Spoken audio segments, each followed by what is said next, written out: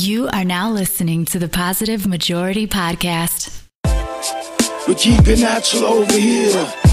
We keep it organic over here. Got the best stuff on the planet over here. We have to keep it natural over here. We keep it live over here. We keep nature thriving over here. Nature is our God. We surviving over here. Natural. We keep it live over here. So we're starting fresh, starting now. So thank you so much for joining us today. I am online with Christina Lynn, an international wildlife biologist. Thanks for joining the Positive Majority Podcast with us today. How are you doing? I'm good. Thank you for having me. You're very welcome. So I just wanted to talk to you today and have you discuss, what you do for a living, what an international wildlife biologist is, what you're currently working on, the products that you're working on, and then we'll go from there.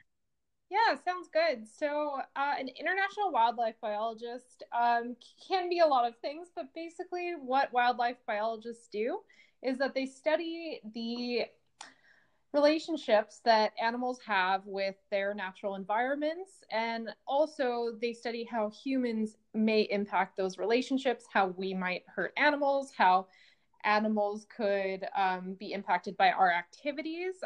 That's kind of the general gist of it. And the international part is basically meaning that I am not constrained to one habitat area. I've worked all over the world with animals. And so basically the day-to-day life for a wildlife biologist and for what type of work that I do is that I look at the impact that human activities are having on wildlife. So that generally I'm in Canada, so that usually comes in the form of environmentally harmful developments such as pipelines, new oil and gas developments, housing developments, new infrastructure, new roads. All of those things have an impact on wildlife, and it's the responsibility of the people who are going to harm wildlife or have the potential to harm wildlife to pretty much figure out what is going to happen and how you can mitigate it or create less harm. So there's a lot of harm reduction in wildlife biology, and that's a lot of what I do. And so one thing that I've been working on lately is creating some guidance pieces for basically the polluters and the developers of the world to have some sort of best practices for how to manage wildlife, how to reduce harm, and some triggers that might indicate that animals could be harmed in their activities. So those are some of the things I work on day to day, and it's a huge subject, and I could go into so much more detail, but that's the gist of it. Yeah, that is a big, wide subject. I know that there's a pipeline leak recently, that the indigenous people were fighting against and say, hey, if you put this pipeline in, it's going to leak. And sure enough, it did. So I'm sure that's a part of, what you do for a living as well, right? Yeah, I don't think anyone in Canada right now is unaware in the environmental world of what's going on with that kind of work. So yeah, definitely that's big on my mind. Yeah. So do you feel like you're fighting an uphill battle? Do you feel like people receive your work and actually listen and make changes to the policies and the things, or how do you feel about that?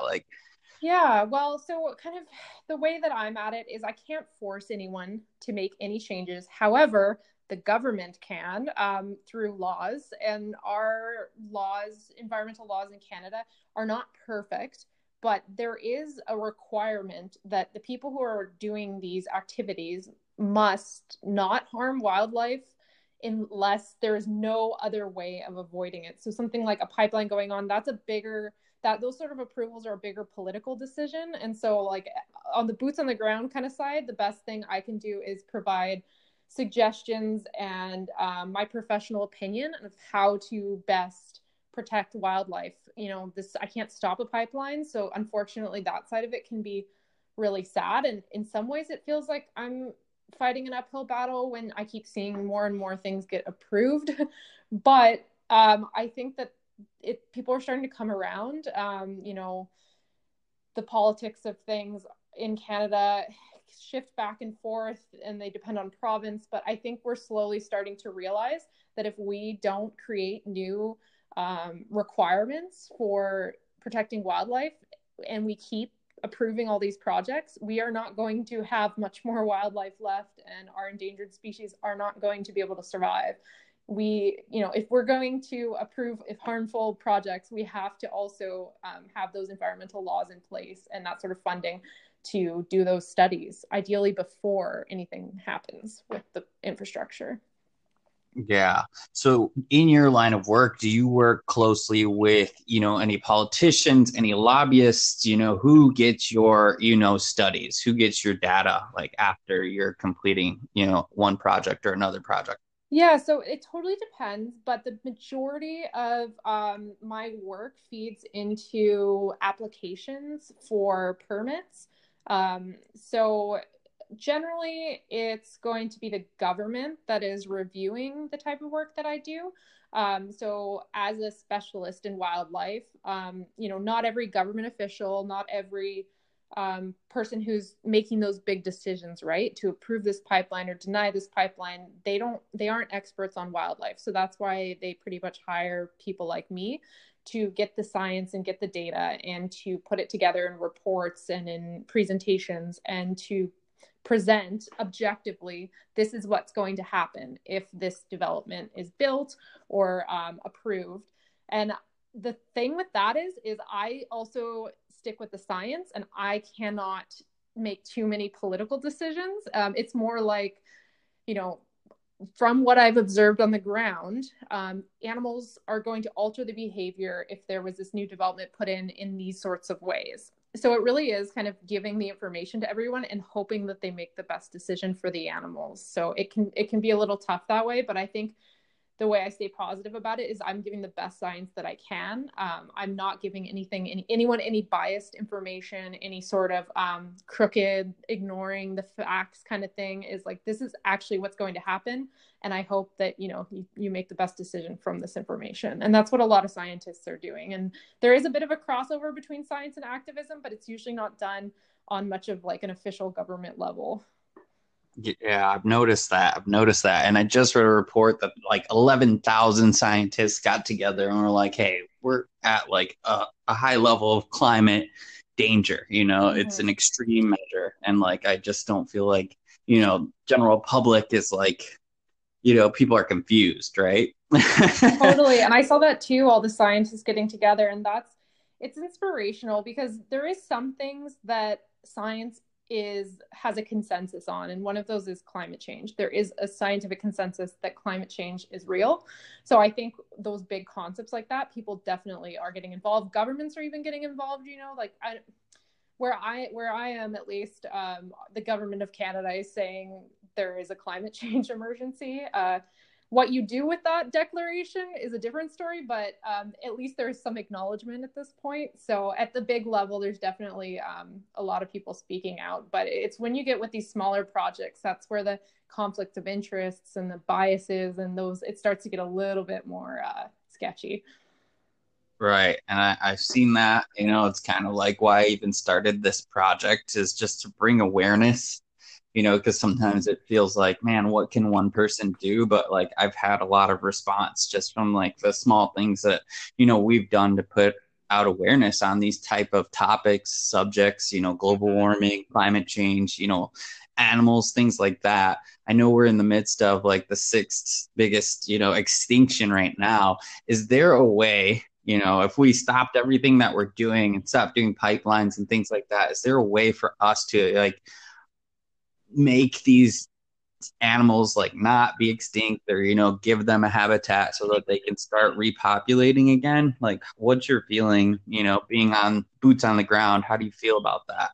Yeah, it can be frustrating because I tend to see the worst of the worst. No one really ever funds you or pays you to go out and see a bunch of wildlife, being undisturbed and happy and not being bothered by anything. Like, I'm seeing where there's mortality. Like, I see wildlife mortality a lot. I see altered behavior. I see impacts from climate change. So I do see kind of the worst of it. So I try to be aware of that when I think of like if I'm being pessimistic or optimistic. And I think there are so many ways that we can turn it all around. And, the UN's declaration that we have 11 years to turn everything around before climate change becomes I'm not sure if they're saying irreversible, but close to that, quite extreme. So we do still have time, but it is going to require a big shift in the way that we consume things, the way that we look at the environment, the way we think about animals.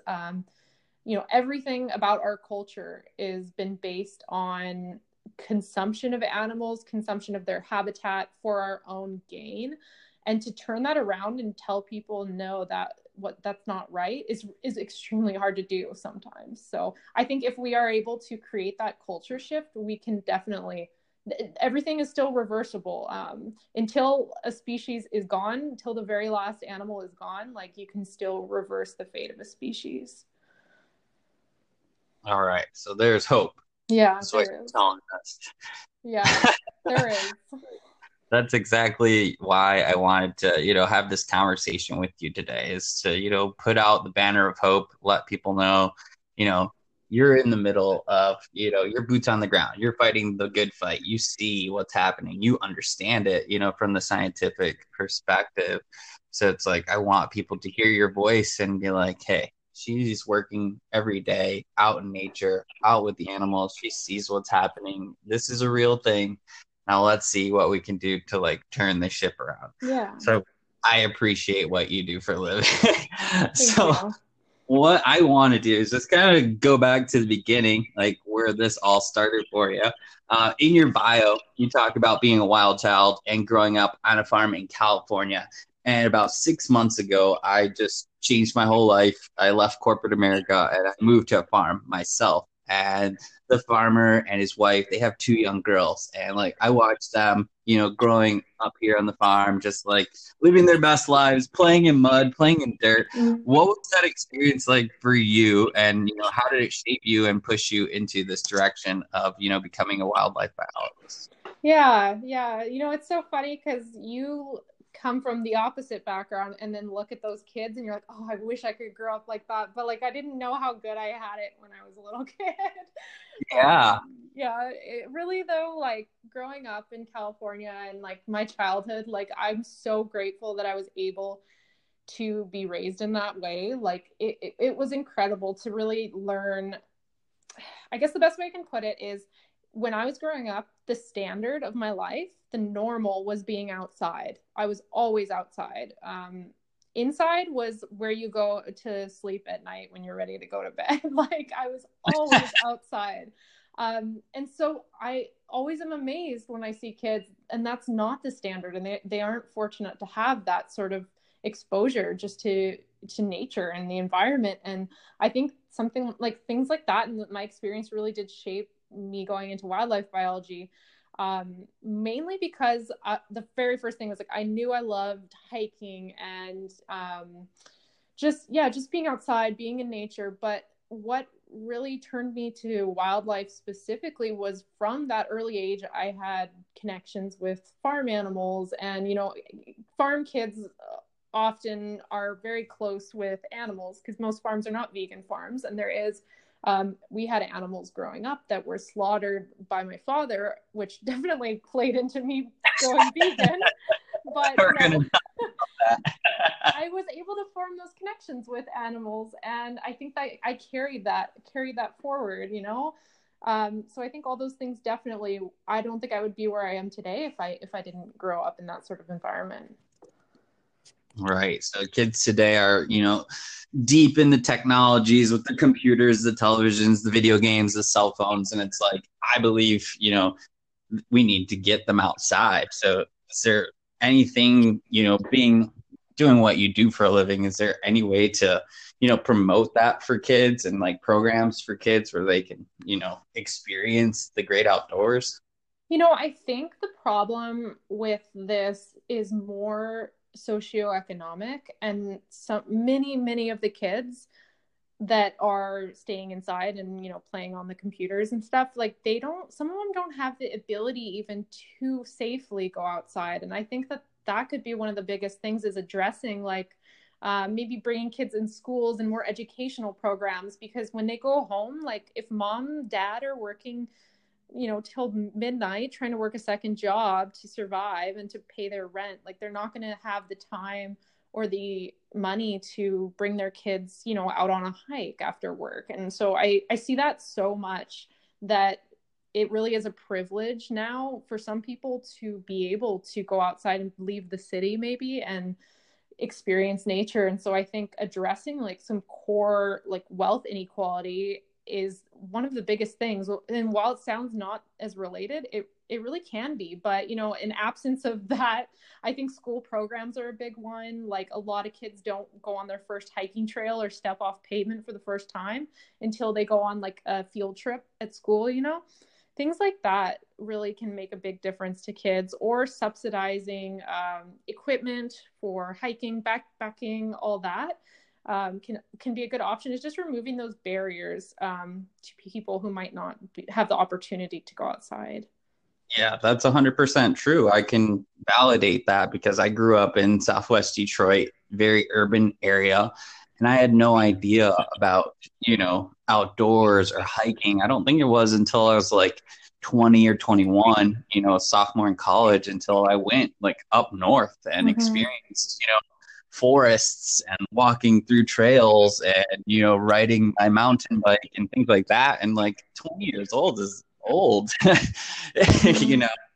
So the experience that I'm having now has like opened my eyes all the way up, and it's like I'm watching these kids play and I'm like, you know, all kids have this opportunity. But yeah, I think you nailed it on the head with that. Yeah. I appreciate your outlook on that. So I came across your YouTube channel when I was searching deep ecology. Your video was so informative and I appreciate it so much. I actually bought one of the books that you recommended and I started reading it, and I just loved the information and how you delivered it. Could you give the people at home that are listening to this, you know, a little breakdown, you know, a short breakdown of what deep ecology is and why it's more important and more vital to us now more than ever? Yeah, absolutely. So deep ecology is it's a topic that really interests me, because so much of what we understand about ecology is based off of what humans can get from nature. So what deep ecology says basically is that all sentient beings, even non-sentient beings like rocks and trees and everything in nature on Earth has an inherent worth outside of what it could provide for humans, basically. So this is looking at it outside of a system where we're saying, you know, this wetland here will allow us to go duck hunting, and then will allow us to dump some extra storm water in every so often. That's what it means to humans. But deep ecology looks at it, that it has inherent worth in itself. It doesn't need to be pleasing to the human eye to be important. It just is, because it's nature. And so it's a bit of like a complex idea, and it sounds simple, but most people actually don't think this way. And when you even think about national parks, a lot of the conversation is shaped around our recreational use of national parks, instead of them just existing the way they are because they have worth and they shouldn't have to be harmed by humans. So that's kind of what the idea of deep ecology is. But one of the reasons why it's really important now is, like I said, it is different than the way we've always managed things. And by we, I mean colonialism and a colonial culture around nature, because Indigenous people have managed them differently in the past. But ever since the settlers came to North America, it's shifted. And now it's what can we get from it? How can humans like take everything we can from this landscape? And it's only just now starting to change. And that's because we're depleting a lot of these resources. And even just calling them a resource, you know, that's kind of against what deep ecology says, is looking at things as resources. So it's more like, yeah, like the nature is being destroyed because we've taken too much. And so now we need to step back and look at our relationship with nature and how we've even gotten to this point. I love that. I took one of the quotes from the book and it just like nailed it on the head. It said, to understand natural systems is to begin an understanding of the self. That's by Jim Dodge. And that's like, you know, 24 pages into the book, it's just blowing my mind. And I'm just like, you know, I sit here every day and I like juggle these topics, you know, me and Farmer Lindsay, we go back and forth because, you know, we want people to, you know, get back into being a part of the ecology and a part of the ecosystem, and not, be just a resource monitor, that's just capitalistic and taking things away from it, killing the planet. And we're always juggling these huge ideas. And I can't wait to like go through the rest of this book and, formulate some better ideas. But I was so grateful to find your page and that video. So keep making videos because you're inspiring people out here. Okay. Thank you so much. That means a lot. And I love making them. And, people who might not know about that, even if they just now I know about deep ecology, or maybe it'll make some people question things, which is what I want people to do. Yeah, that's, I think, what it is. It sets off one domino and you never know who you're going to inspire. I mean, that's how this whole entire conversation started. And I so appreciate it. So let's go back to the world of veganism. So obviously you have a love for animals, and I'm sure that you're vegan and it was an obvious choice for you, but how long have you been a vegan? And, what was it, that drove you to veganism, and, how does it work for you? Yeah, so I was vegetarian for a long time before I was vegan. When I was about 11 years old, I went vegetarian. And that was like pretty much the first time I connected that meat was from a living being that was killed so that I could eat it. And that happened when I went to In-N-Out Burger in California, and I got a burger, and I think it was in Stockton, and it was right across the street from like this massive cattle farm. And there was a sign or something on the door that was like, our burgers are so fresh you can still see the cows across the street, or something like that. And my mind was blown. I was just like, never had put the two and two together like that. So I told my dad that I never was going to eat meat again, and he was like, yeah, right. And I didn't. So that was like going veggie from the young age. But things were a lot different then. Around vegans weren't that common, until quite recently. There was a lot of vegetarian people in California, but not a lot of vegans, because I was just ignorant to the amount of harm that the dairy industry and the egg industry was doing. I just didn't know. I thought I was doing everything I could being veggie, but of course, finally, when it was about 2 years ago, I went vegan. And that was because I decided to watch some of the videos that I had been ignoring about the egg industry, about the dairy industry. And then I pretty much realized right away that it's just as bad as the meat industry. And if I want to be ethically consistent, I needed to stop eating cheese and drinking milk. So that's why I went vegan. So it's somewhat new, I guess, just 2 years. But I immediately knew I made the right decision, because I used to always get really sleepy in the afternoons and just groggy. And when I went vegan and started eating more of a whole foods plant-based diet, my energy levels were so high that I ran a half marathon that year, because I was just like, I need to get this energy out. Like, I feel so happy and energetic, which is like incredible. That's what everyone wants, right? Like, yeah, 100%. So yeah, my journey is like very similar, almost 2 years. It'll be 2 years in March, and I feel the same way. Like, my energy is like through the roof. I've been blessed with like not having like a stuffy nose. Here in Michigan, it's all about like allergies, and like your nose is always running, especially around this time of year.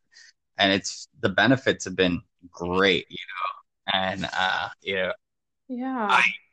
I remember the first 3 months of being vegan, I wanted to run to the hills and like tell all my friends, all my family. And I realized that like that was like the worst way to, promote what I was doing. So now I just like cook for everyone that I come in contact with. I'm cooking this weekend for my birthday, and I just cook vegan food and have all my friends come and eat it. And, I think that's the best way to do my part. Yeah, I totally agree. And that's tough, because when you're like a new vegan, I think I read somewhere you have like an anger phase. Like, I definitely had like an angry vegan phase, and I'm still an angry vegan, but like yeah, you're right. Like, I wanted to tell everyone. I was like, I can't believe that no one else is doing this. This is amazing. But like, people do not respond well to that. You're right. So just showing people like the positive lifestyle and, being an example is what I think gets people interested, less the the angriness, but I totally understand the angriness. And I don't think anyone who feels like that is wrong. But yeah, I found the same thing with me and my friends too, is people definitely respond better to positivity. And I take that from the environmental side too, you know, because I do a lot of videos about how to make a positive environmental impact. And sometimes I tend to go down the negative hole really easily and start going down, this is all the bad things that we're doing, and that's not what inspires people. So I'm trying to kind of take that knowledge and apply it for environmental conservation as well too. Yeah, I mean, when you name your business Positive Majority, people are always like, hey, all the stuff you post is negative and it's about the world being on fire. And I'm like, I'm trying to spin it. Yeah, no, it's good. But, you know, that's great. So I know that being an international wildlife biologist, you've been all over the world. And one of the biggest stories this summer that people are all up in arms about were the fires in the Amazon. And I know that you have spent some time in the Amazon and been there. Can you tell us, you know, from your first person perspective, like what's going on over there, what you were privy to see, and, you know, is it as bad as the news made it seem? Yeah, so I spent some time in the Amazon working at a wildlife sanctuary called Comunidad Inhahuayasi, and they are one of the only animal sanctuaries in the Bolivian Amazon that is pretty much acting as a protector for wildlife. So that was one of the first jobs I ever did actually in wildlife. And after I left there, I knew that's what I wanted to do because it was such an amazing organization to really make a difference to the individual lives of animals. So I didn't know what to expect when I went to the Amazon, like who does, but I kind of imagined it was like the documentary TV shows, you know, with David Attenborough, and it's just this incredible endless forest that there's so many animals everywhere, and there's no humans, or maybe there's indigenous people, but not, you know, these big human cities or anything, like just really untouched nature. And that's kind of what I expected. And in some ways, there is parts like that, but in other ways, I was quite surprised at how fragmented the habitat was. So there was like some immense biodiversity, but then you go 1 kilometer down a hiking trail and it's just a stop, and it's a cattle farm as far as you can see, and you just don't expect it. It's like you come out of these like dense jungles and then just see like a farmer with a bunch of cattle, and that like blew my mind. I never knew that it was like that. And, you know, that's what we're seeing more and more and more, like, especially with these fires being burned so that we can use the land for agriculture. And it's really, really heartbreaking to see that. And it was really surprising, and it hasn't changed, and it's gotten worse. And the problem was, before we were burning this rainforest, which is awful in itself, but now with added climate change and the winds and the hot weather and the disrupted climate patterns, is that when we burn a forest, it's not predictable and it gets totally out of control. And unfortunately, the wildlife sanctuary I worked at was actually impacted by the fires that were in the Amazon this summer, and luckily all the animals were okay, but it was a really, really close call. And so there's still so much that needs to be done there. And I don't think people realize that if we keep going the way we're going, you know, our children or our grandchildren will not know what the Amazon rainforest is, because it doesn't exist anymore. And that's something I never even wanted to think about. But unfortunately, like, we're going down a bad path. I'm thinking about positive podcasts, but you know, that's the reality of it. That's the reality, that we can, within a generation, not have an Amazon rainforest. Yeah, unfortunately, yeah. But you know, there is still so many people on the ground right now that are fighting this. You know, it's not just an empty forest with loggers in it. There are indigenous people there that are currently literally fighting to the death. Like, people are being murdered by loggers, by oil and gas companies, who are trying to be out there as protectors. So there are people who care so deeply, and I find that really inspiring, is that there are people standing up for the environment, and it's not just, you know, the people trying to hurt it. There's a huge outreach of so many people that are trying to save this land. Yeah, and that's the important thing. That's like I think a really important message to get out to, every John, Dick, and Sally in the nation is that, there are people that care. There's people that care about animals, there's people that care about the planet, and like each one of us is doing like our small little part to do whatever we can, because it seems like a daunting task, to try to save the world, but technically that's really what we're trying to do. No, that's so true. And also, like, if you think about why are they burning it? They're burning it so that they can sell you beef. And you can control if you buy that beef or not. That's something that's within everyone's hands. So there's definitely ways, if you trace it back, that you can, reduce that harm. Yeah. So speaking on like reducing our harm, when I started Positive Majority, I started as like a sustainability hub. I wanted a place where people could come get information about how to become sustainable for the planet, and it's been good. But being on the farm has taught me that regenerative agriculture is actually going to be something that's super important, and we have to regenerate the land before we can sustain it, because we can't sustain the world as it is right now. So from your standpoint, what do you believe to be like the most impactful things that people can be doing today, starting today? Like if they listen to this tomorrow morning, they wake up, what can they do in their lives that is going to, start making a difference, big or small? Yeah, that's a really good question, and definitely something I try to talk about a lot on my channel. But basically, some of the best things you can do is, vote with your dollars. So what that means is, in some ways, it is like picking those purchases that do less harm, like local foods, organic foods, vegan, as much as possible within your budget and what's realistic. I know people tend to say, "Oh, vegan food, I can't afford it. It's inexpensive," or it's expensive. But really, like you think rice, beans, those basics, or whatever is local to your area. Like right now, out on Vancouver Island, the squashes are like huge. And so I've just been eating a bunch of squashes, and they're so cheap. They're dirt cheap because it's just what is local to my region that's easily grown there. And so finding whatever food wise is local to you and is as close as you can to your plate is the best way you can do it that way. And also too, I would challenge that a bit and just reduce all consumption in general. And that kind of brings in like minimalism and, harm reduction from that point of view is that everything has some impact. And it's that annoying thing when people say like, well, you drink coffee and then the coffee, the beans are grown here and then that reduces wildlife habitat. And like everything we do, like everything we buy has some sort of impact. But if we reduce the amount of things that we buy, we're going to have less impact. So I think minimalism and looking into that and how that might work into your life is a huge one. More specifically too, with reducing consumption is, as we all know, reducing our consumption of plastics is big. But one thing that some people don't know is we have the whole plastic straw thing all over the news, and plastic straws are extremely harmful to our, sea creatures.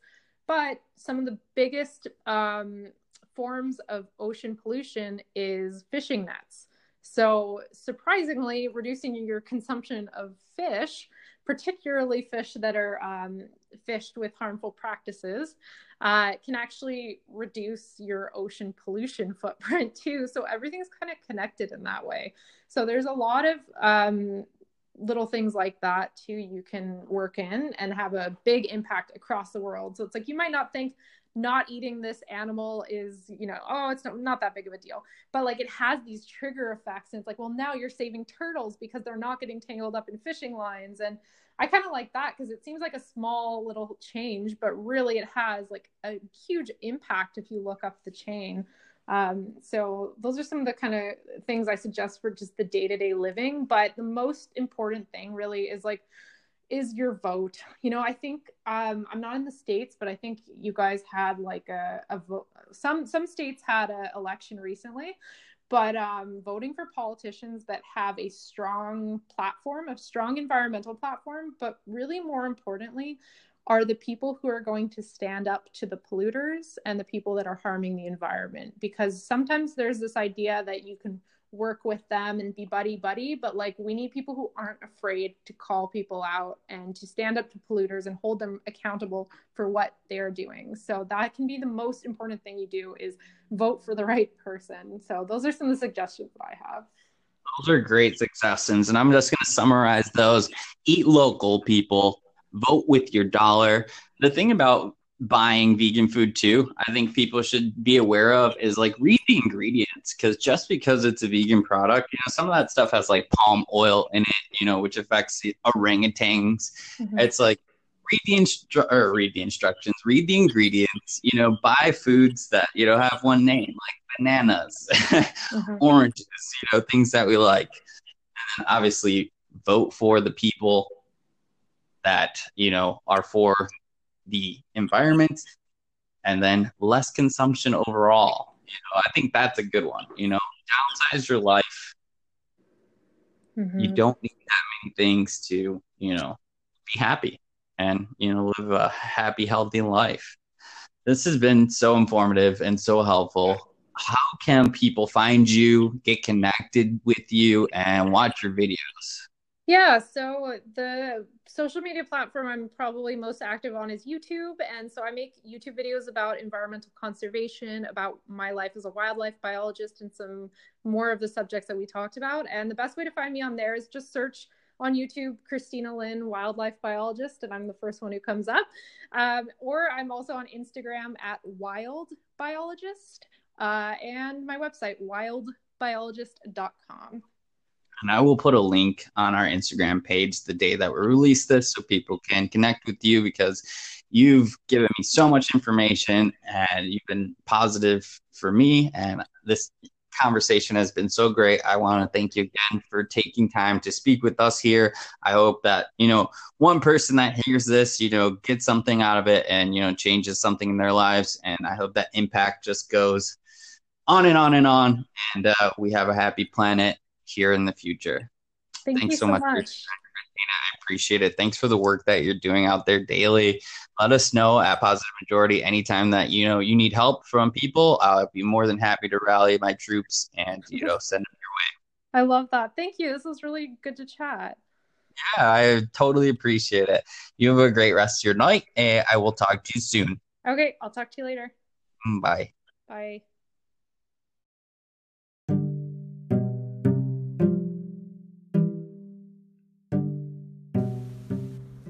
This is the part of the show where we want to give thanks.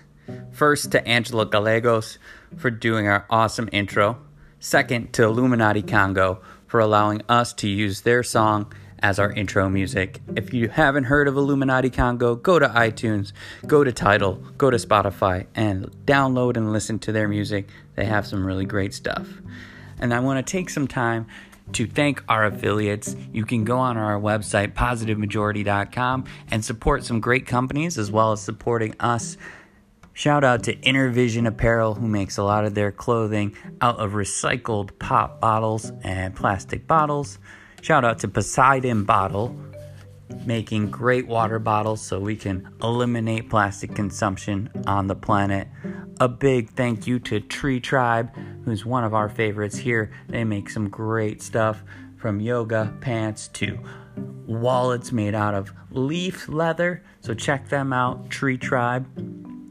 And then Cola Tree, who does some amazing hiking gear and makes all of their products very sustainable. They have some beautiful stuff, so go check them out on our affiliate market page. And Manduka, everything in yoga, from sustainable yoga mats to yoga gear. Manduka has everything you need. Thanks for listening to the podcast. We appreciate you. Have a great night.